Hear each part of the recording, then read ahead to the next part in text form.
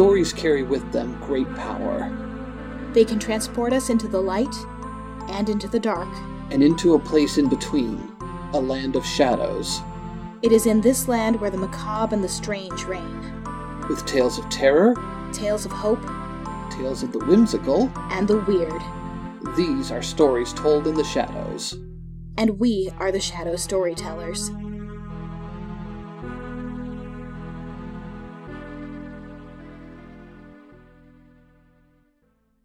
Is there anything that screams December more than the hearty scent of freshly baked gingerbread?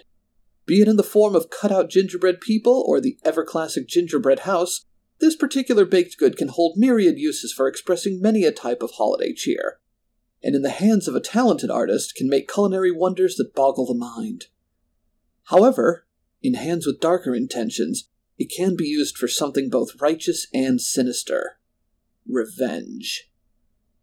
The truth will come out with a particularly detailed gingerbread house guiding the way in today's twisted as a candy cane tale, The Gingerbread's the Thing.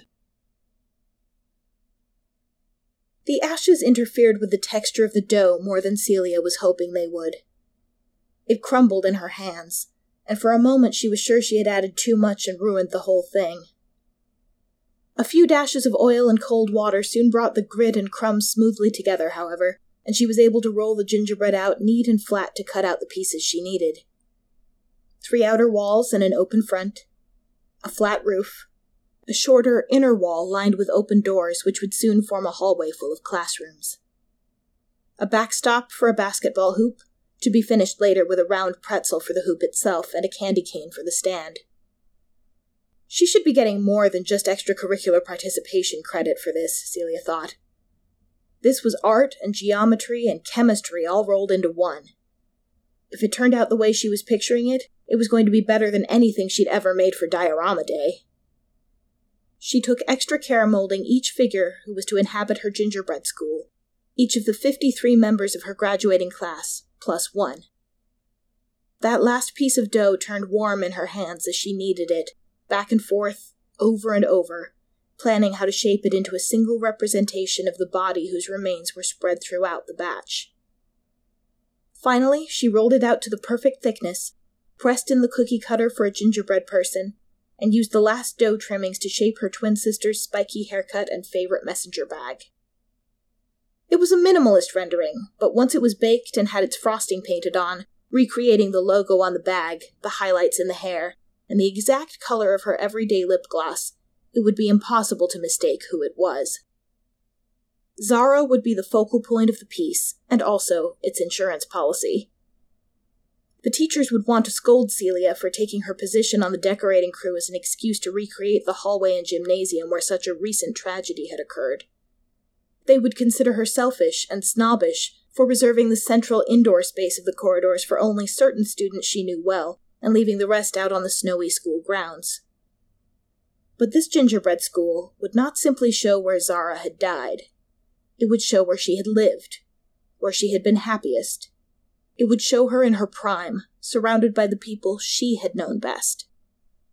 It would be a tender tribute to the dead, and even if it might arguably be a touch tasteless in that regard, it would be the earnest product of a grieving mind. That alone should be enough to make it uncomfortable to say a word against. The teachers would bite their lips and wait out the season, while Celia's lovingly crafted reminder of that day dominated the very same hallway it depicted, taking center stage in its holiday display and staring down all who passed by. Maybe a few of the more prominently featured individuals would even give themselves away King Claudius style by getting upset about it. Celia couldn't wait to see who. Maybe those same people would try to vandalize it and get in trouble. Not the trouble they deserved, but some. If not, the class would gather in January to destroy it legitimately when the decorations came down. Celia was sure at least a few of them would be compelled to eat parts of the ornamental confection they'd only been able to stare at for weeks, no matter how stale it might be by then. Only this time the gingerbread wouldn't simply be stale. Under all the candy decorations, Celia would feed them what everything in her own life now tasted of. Ashes, ashes. Bitter, ash-flavored laughter rocked through Celia, making her hands shake as she slid the first 2 trays into the oven. The class was lucky she hadn't added something to make them all fall down. As the gingerbread baked, she snuck Zara's urn back into her parents' closet. There was still plenty left in it. They'd never know the difference. Well, I know she would have liked it. This was one of the few adult comments on the gingerbread school that acknowledged Zara at all, and it came from their math teacher, Miss Douglas, who had either volunteered or been volunteered for the task of monitoring the holiday decorating committee. She helped Celia hoist her masterpiece carefully onto the eye-level shelf of one of the seasonally changing display cases. Most other teachers and staff who happened by the committee's activities chose to comment on something other than the gingerbread school, or found something safer to say about it. It's so accurate. Very impressive what you did with those wafer cookie bleachers. Some of her classmates were a little blunter. What the fuck, Celia? That was Lydia, captain of the girls' basketball team. First volunteer for the decorating committee and all-around resume stacker. You might as well have strung her up on the hoop and been done with it, because that's all anyone's going to see when they walk past this thing. Celia considered Lydia for a while without responding, trying to decide whether this was a Claudius-grade response or not. Dude, I know you're going through something beyond crazy right now. That one was Carl. He was on the boys' team, though Celia didn't know what position. He wasn't on the decorating committee at all, but had found this conversation important enough to insert himself into as he passed through the hallway on the way to practice. I mean, I totally respect it. Twins and all, that's intense, but her teammates go to this school too, you know? What do you think this is going to be like for them to have to see? For all the people who were there? Were you there? Celia asked flatly, making Carl stumble. You know I was, he said. If you play, you don't miss the basketball slumber party. Were you in the room? She pressed. In the gym. Did you actually witness her jumping from the hoop with the banner around her neck? No, nobody did, he said. We told you, we all came back from the relay sprint down the halls and we found... Anyway, what does that have to do with... Sorry, I have to get to class. Celia turned away from him to continue hanging garlands over the top of the case. She made no move toward any of the classrooms. It's 4:30, Carl protested. Celia checked her phone. Sure is. Carl waited expectantly for her to come up with a better excuse to dismiss him. She didn't bother. He had told his story again, and she would check back in occasionally to monitor whether it had changed, as she would with everyone. Until then, she had what she needed. Unbelievable, he muttered, jogging to make it to the life-sized version of the gym he couldn't bear to see rendered in edible scale model form. Those were the loudest objections, although Celia also took note of the dark glances from Megan, Emmy, Will, and Austin, all of them basketball players, as well as Coach Fredrickson, who managed both teams. Her sparse ponytail ruffled itself rather comically at the sight of gingerbread Zara smiling out at her. The first incident took until Tuesday of the next week to occur. Celia was running a few minutes late, lost in wondering whether she was still immune to tardy write-ups and whether she cared, when she saw a cluster of people stopped in front of the gingerbread school, hissing over each other in hushed voices. With a burst of anticipation she hadn't felt for anything in months, except for the moment when she'd hatched the gingerbread school idea in the first place, she bounded over to shove her way to the front of the crowd. Don't look, Carl warned her. She ignored him. We're going to find out who did this, Emmy said, reaching out a hand to administer a reassuring shoulder pat. Damn right we are, Celia thought, ducking under Emmy's hand and finally reaching the glass of the case, expecting to find it smashed and the gingerbread school along with it. The school, the glass, and the lock holding it shut were all perfectly intact. The gingerbread students, too, were uninjured, except for a few lost crumbs from where someone had surgically pried them out of the icing floor to rearrange them. The interior of the gingerbread school had been cleared of all non-basketball players, making the grounds even more crowded than before. These exiled bystanders looked at each other, their icing smiles somehow more brittle and nervous than before.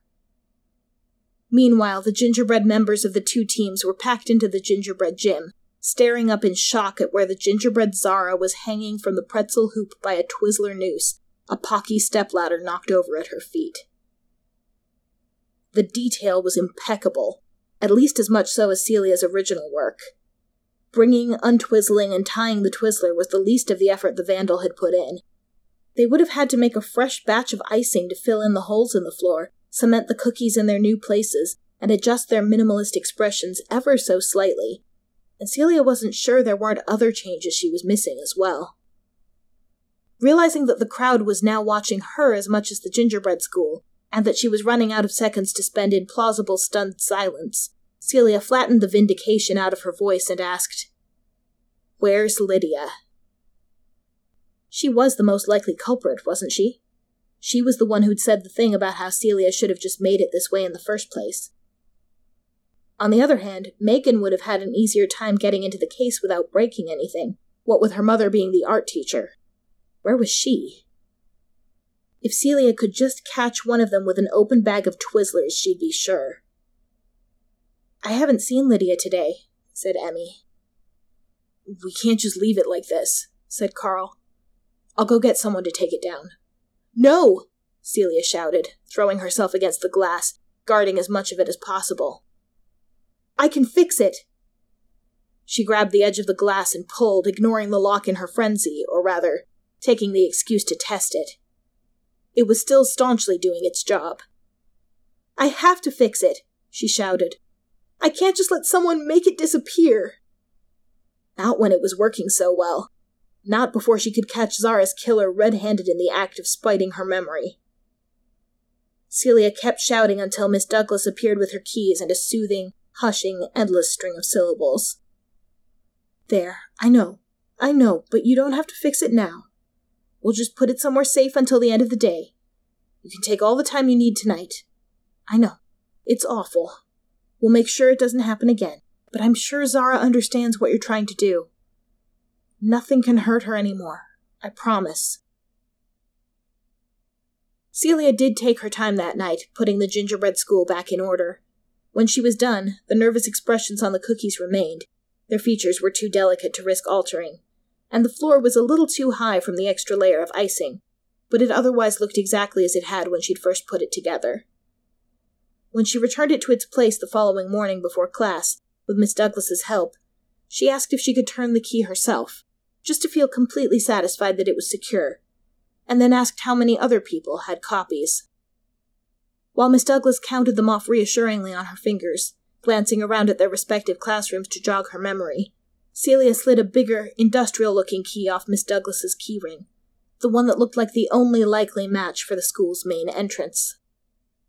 "Feel better?" Miss Douglas asked, as Celia checked the case one more time. "Much," she said, passing the ring back, only slightly lighter than it had been before. "Thank you." During every break throughout the day, every dash from one class to the next, Celia made sure to walk down that hallway, no matter how far out of the way it was, checking whether her Claudius had struck yet. By final period, there wasn't so much as a fresh fingerprint on the glass in front of her gingerbread school. Nothing changed during the hours of the after-school activities, which Celia spent skulking in the library at the other end of the hallway, where she could peek out periodically to check. That made sense, Celia supposed. The drama club had the gym that afternoon, so the ball players had already gone home, or at least appeared to. Celia's mother waited until 5 to text and ask where she was. She replied with something about staying over at Emmy's house, because Emmy was the first name to pop into her mind. It wouldn't matter who she picked for her alibi. Presented with the promise of a whole day of not having to pretend to be strong in front of her, neither of her parents would be motivated to do any verifying. When the time came, Celia filed outside among the drama kids, and journalism kids, and the trading card kids she'd been watching in the library. Her fellow seniors soon split off to head for the coffee shop down the street. She walked at the back of their group and found herself a solitary spot at the end of the bar. At 6:30, when the parents and the other lingering seniors had finally cleared out and left the campus a full ghost town, Celia returned to test out Miss Douglas's key. It turned easily, giving her access to the now vacant front corridor, with the case and gingerbread school still as she had left them. That was good. She still hadn't missed anything. But it could be any moment now. Whoever had it out for Zara's cookie memorial would need time and privacy to alter it the way they had before. This was really the only reasonable opportunity for it to happen, after school had closed. Celia stepped into the open doorway of the nurse's office across from the display case, where she would be able to see it without being immediately seen by anyone entering the hallway from either side. There she pulled up a chair and waited. By 8 o'clock, anticipation had blunted to impatience, and Celia was starting to wish she'd ordered something more substantial than a latte during her coffee shop wait. Content that she'd be able to hear anyone arriving in that echo chamber of a hallway, she stood up and went to explore deeper in the nurse's office, hoping to find something to tide her over. Substantial wasn't a word she'd use for anything she found stashed behind the desk, but there were a few hypoallergenic cereal bars for diabetic emergencies, and, under a binder in the bottom right drawer, a sizable half-full bottle of vodka. "Sorry, Nurse Hayes," Celia murmured, carrying it over to her waiting chair along with an armful of cereal bars. "I won't tell if you won't." She raised the bottle to the figure of Zara, staring cheerfully back at her from behind the display case. "You were always telling me to live more and worry less, weren't you?" She took a swallow of the eye-watering liquid. "Bet you're finding all this hilarious." After several more sips, it was all starting to look mildly comical to Celia as well. "They're not coming tonight, are they?" she asked the Zara cookie, forgetting to be quiet enough to catch them by surprise if they were in fact coming. "They waited days last time. They could again. Or maybe they've just gotten it out of their system." She drank. "But I'm not going to let anyone tell me you did this to yourself," she promised. "Not ever." In apparent response, the Zara cookie put one of its fingerless hands to the spot where its heart would have been, and then reached it out in Celia's direction. Nearly toppling out of her hard folding chair, Celia screwed the cap back on the bottle, set it down by the doorframe, and dashed across to the display case, scattering her cereal bar wrappers from her lap. "Zara?" she breathed, and then wiped the fog of her breath hurriedly from the glass. She fully expected to find the cookie back in its original position, its movement nothing but a trick of the mind, yet she hoped to find it still reaching for her, ready to open its little frosted mouth to say something, anything that would make the past few months since Zara's death make the slightest lick of sense. The cookie did neither. Its greeting for Celia had concluded, but its animation had not, and it turned and made its way into the gingerbread gym, trudging through the rock-hard icing as if it were fresh, powdery snow. The rest of the gingerbread students began walking too, and Celia nearly lost track of Zara in the shuffle, as each cookie marched silently to its seemingly prearranged position. Zara's march ended in the gym, near the bleachers on the right, among the rest of the girls' team. The boys all stood in the hallway, lined up side by side and waiting for something. Although Celia had not been quite so bold as to make a cookie for Coach Fredrickson, one of the other gingerbread students, a ponytail-equipped one, gathered up a handful of snow icing and molded itself a whistle, taking its surrogate place at the opposite end of the hallway. The rest crowded the exterior once more, their mini M&M eyes sliding ever so slightly sideways to watch, leaving movement smears of brown, blue, or green that made the direction of their gazes perfectly clear. There was a pause, what Celia took to be a transitional moment between setup and the thing being set up for, and she found herself holding her breath along with the cookies in the stillness, waiting for whatever it was. The coach stand-in blew on her tiny sugar whistle, producing a faint, high sound that Celia could easily have mistaken for a momentary ringing in one of her ears. One of the gingerbread boys, the one whose tic-tac ear stud and faint suggestion of a mustache represented Austin, took off down the hallway, slapped the door that would have led to a gingerbread library if Celia had made one, ran back, and slapped the hand of the next boy in line, the gingerbread Carl. Carl ran the length of the hall as Austin had done, but when he returned and slapped Will's hand in succession, he didn't step to the side to watch the outcome. As soon as the attention of his teammates and the stand-in coach was on Will, Carl stepped into the gym, where Zara and Megan were now busy hanging a bright red Twizzler banner across the court.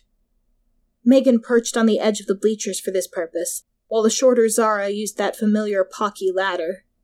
The rest of the gingerbread girls sat on the bleachers, gesturing advice on how to adjust the banner's placement. They might have been shouting instructions too, but Celia couldn't hear any more than a high, warbling chatter, even when she pressed her ear flat to the glass. She soon gave up on deciphering words and pulled back enough to watch Zara intently instead. She'd already been so distracted by the more dramatic movements among the gingerbread boys in the hallway that she hadn't noticed the Twizzler or Pocky come into existence, and she didn't mean to miss another detail.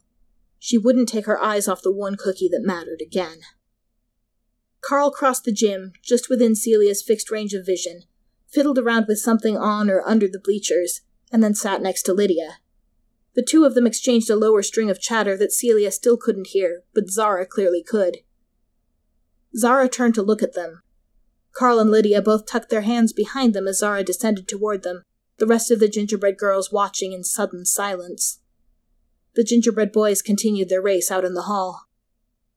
Celia was straining desperately to understand the altercation taking place between Zara, Lydia, and Carl, when a shout from firmly within the human vocal range made her jump back with a yelp. "Shit," said the real flesh-and-blood Carl from the end of the hallway. Celia suddenly couldn't remember exactly what she'd been planning to do when the gingerbread vandal revealed themselves. As soon as she'd seen the cookies move on their own, she'd completely forgotten her certainty that there was such a person. "Shit what?" multiple other voices asked from around the corner. "Shit, she's here right now," Carl answered. "Then what are you doing?" The voice that definitely belonged to Lydia called after him as he started down the hall towards Celia. "Fuck it," Carl replied. "Too late to turn back now." Reluctantly, Lydia followed after him, Emmy and Megan trailing behind her. Megan pocketed her mother's keyring as she went. "I won't let you touch it," Celia warned them, as firm as she could be while at the same time refusing them her attention, turning it instead back to the gingerbread reenactment.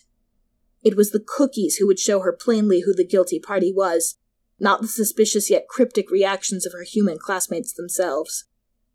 But when her eyes found Gingerbread Zara again, it was already too late. She was hanging from the Twizzler, barely even swinging anymore, and the rest of the Gingerbread Boys team had joined the girls in their shocked staring. Whatever had happened in between, Celia had missed it. "No!" Celia clutched at the edge of the case. "I knew it had to be you," Lydia accused when she was within a few yards of Celia. "Who else would have been tacky enough to turn Zara's death into a fucking Christmas decoration?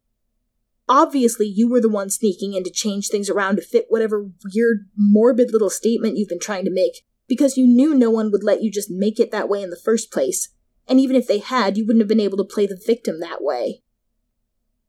"I didn't believe them," Emmy said, stunned and disappointed. "When they said it was you, I actually would have helped you fix it if you'd asked me." "I don't care what you would have done," Celia said blankly, staring at the inanimate gingerbread house, grasping at fibers of plans for how she would arrange to watch it for one more night, uninterrupted this time.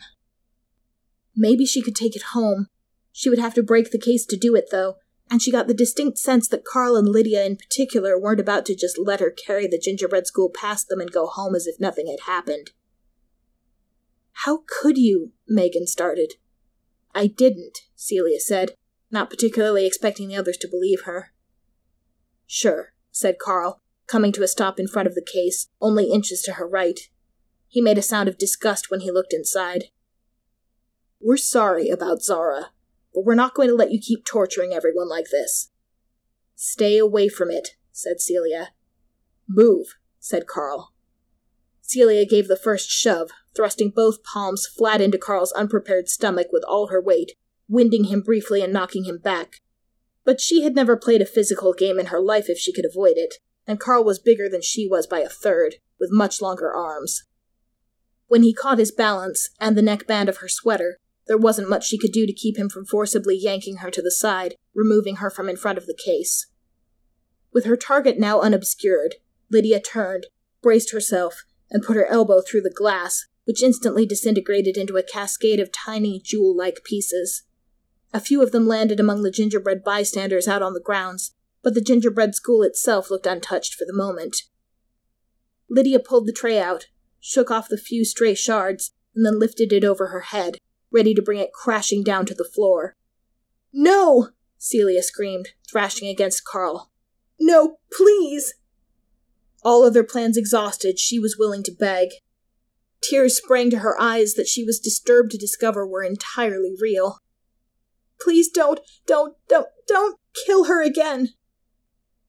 Lydia hesitated with the gingerbread school held straight out in front of her, perhaps unsettled by the words, but more likely by their intensity. Lydia had asked Celia to cry once. Actually asked her to. She had asked for the opportunity to give comfort, and to be comforted that her own feelings were not the only ones in existence. Celia had not complied. In fact, for weeks after Zara's death, no one had been able to stop commenting on Celia's quietness, or her indifference to what effect the few things she did say might have. She had made a few scenes, certainly, like when she'd found the Zara cookie hanging for the first time, but not like this. Never so real. By this point, it seemed, her classmates had become so accustomed to her newfound calculated stoicism that they couldn't fathom the noise or the need that poured out of her now. "Jesus, Celia," said Carl, similarly thrown, though not thrown enough to let her go. "They're just cookies. Look."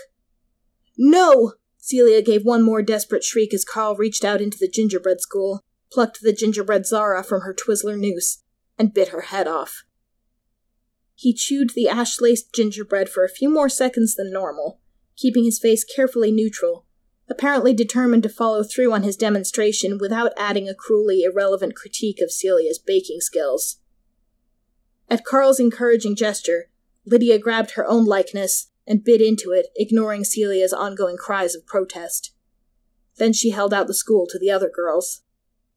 Emmy kept her eyes fixed reproachfully on Celia, as if she were somehow forcing her to grab an ash cookie from the gym tableau at random. She ended up with Carl's. Not to be left out, Megan took the Emmy cookie and nibbled at one of its arms without relish. Carl set Zara's headless gingerbread body down in the crowd of gingerbread bystanders, grabbed the Megan cookie, and shoved it in front of Celia. "It's just a cookie," he repeated. "Just stop being crazy and we can all go home." The words weren't convincing, and nor were any words he might have chosen to speak instead. But they did cause Celia to stare disbelievingly up into his face. That was the only reason she noticed the way his hair had begun to separate into spikes. His usually blue eyes darkened to the exact color and reflectiveness of a brown M&M, and just as his pupils vanished completely, the left eye gave her a single, sisterly wink. He wiggled the Megan cookie a little more gently in front of her, and Celia understood quite plainly that she was being invited into her own creation, into the gingerbread school, into the scene she'd only been able to squint at from outside its missing wall. That was all she wanted. She took the Megan cookie, chewed a single bite, and smiled as she felt a phantom warmth slide down her throat. Piloting what still looked more or less like Carl's body, Zara let go of Celia's arm and turned toward the gym. Celia followed without having to think about it, the Megan cookie in her stomach puppeting her legs to carry out some mechanical homing instinct. She could smell Megan's shampoo in her own hair, and the inside of her mouth tasted of gingerbread, though the one bite of cookie was long gone.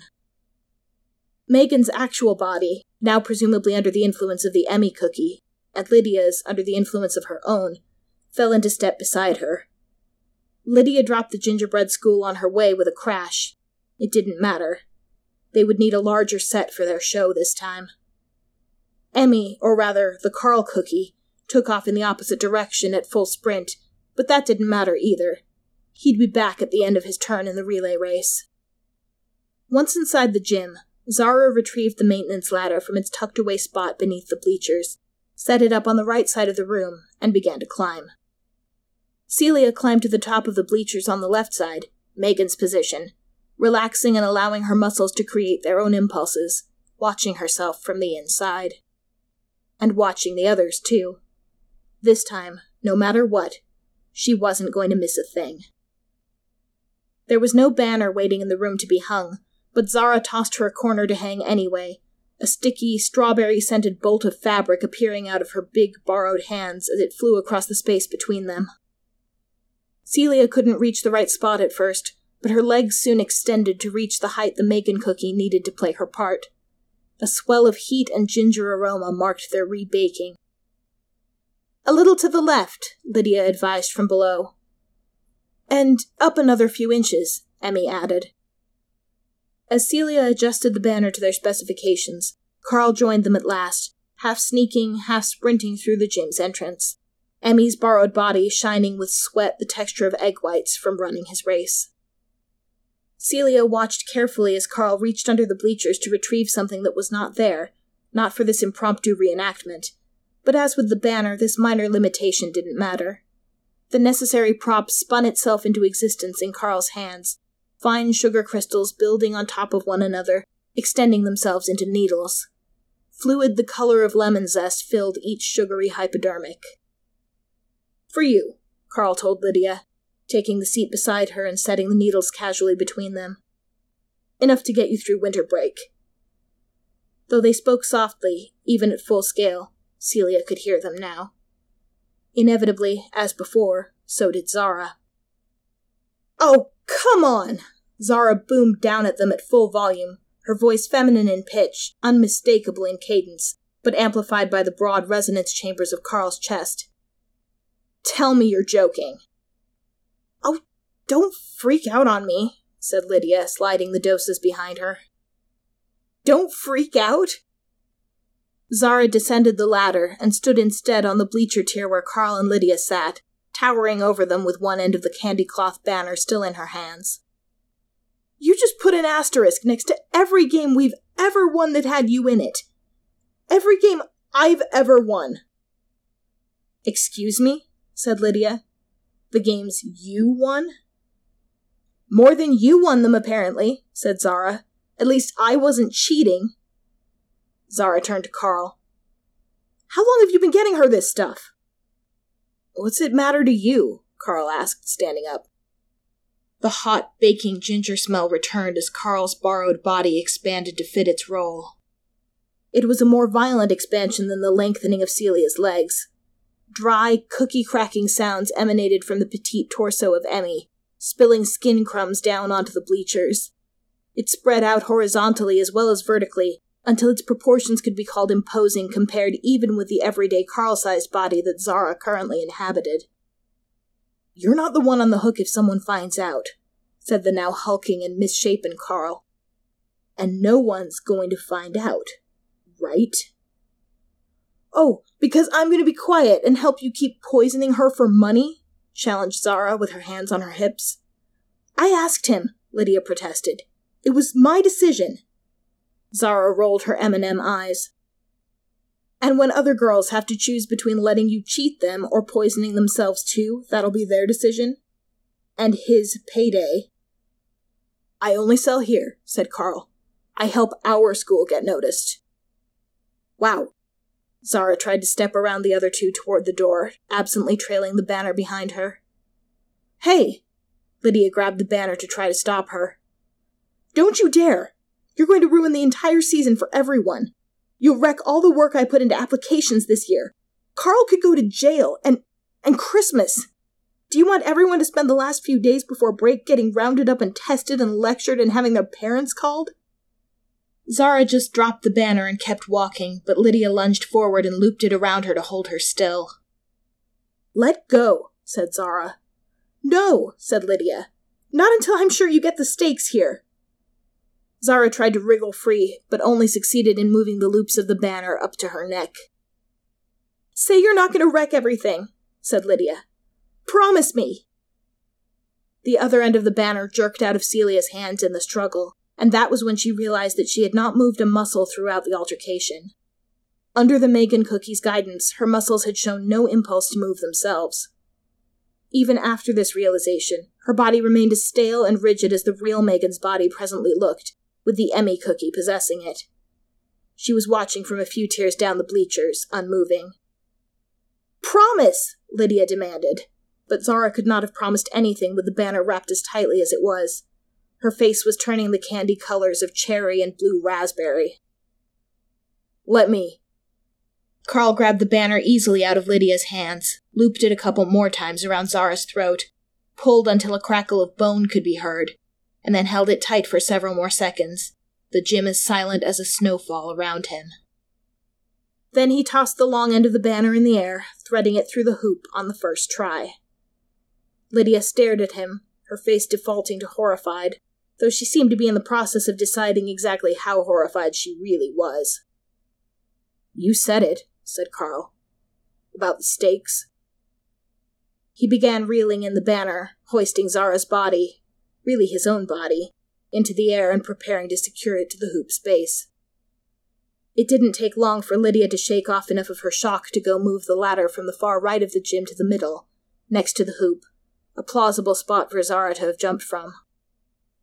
As the players all reached their closing tableau, Zara rotated heavily on the end of the banner, one of her M&M brown eyes coming into view. It closed one more time, purposefully, before fading back into a newly dead shade of blue.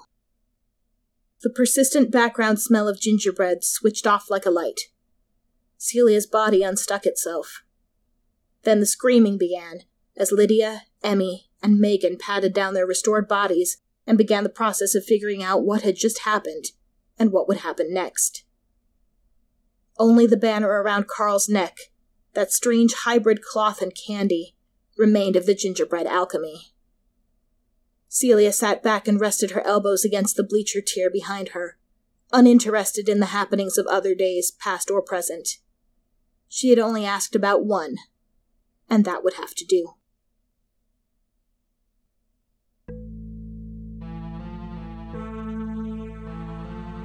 The Gingerbread's the Thing was written and performed by Fiona J.R. Tichenel. Narration was provided by Matt Carter. This episode was edited by Fiona J.R. Tichenel and Matt Carter. The Shadow Storyteller's holiday theme, written, arranged, and performed by Dennis Tichenel. The Shadow Storyteller's artwork by Kristen McQuiggan of Drop Dead Designs.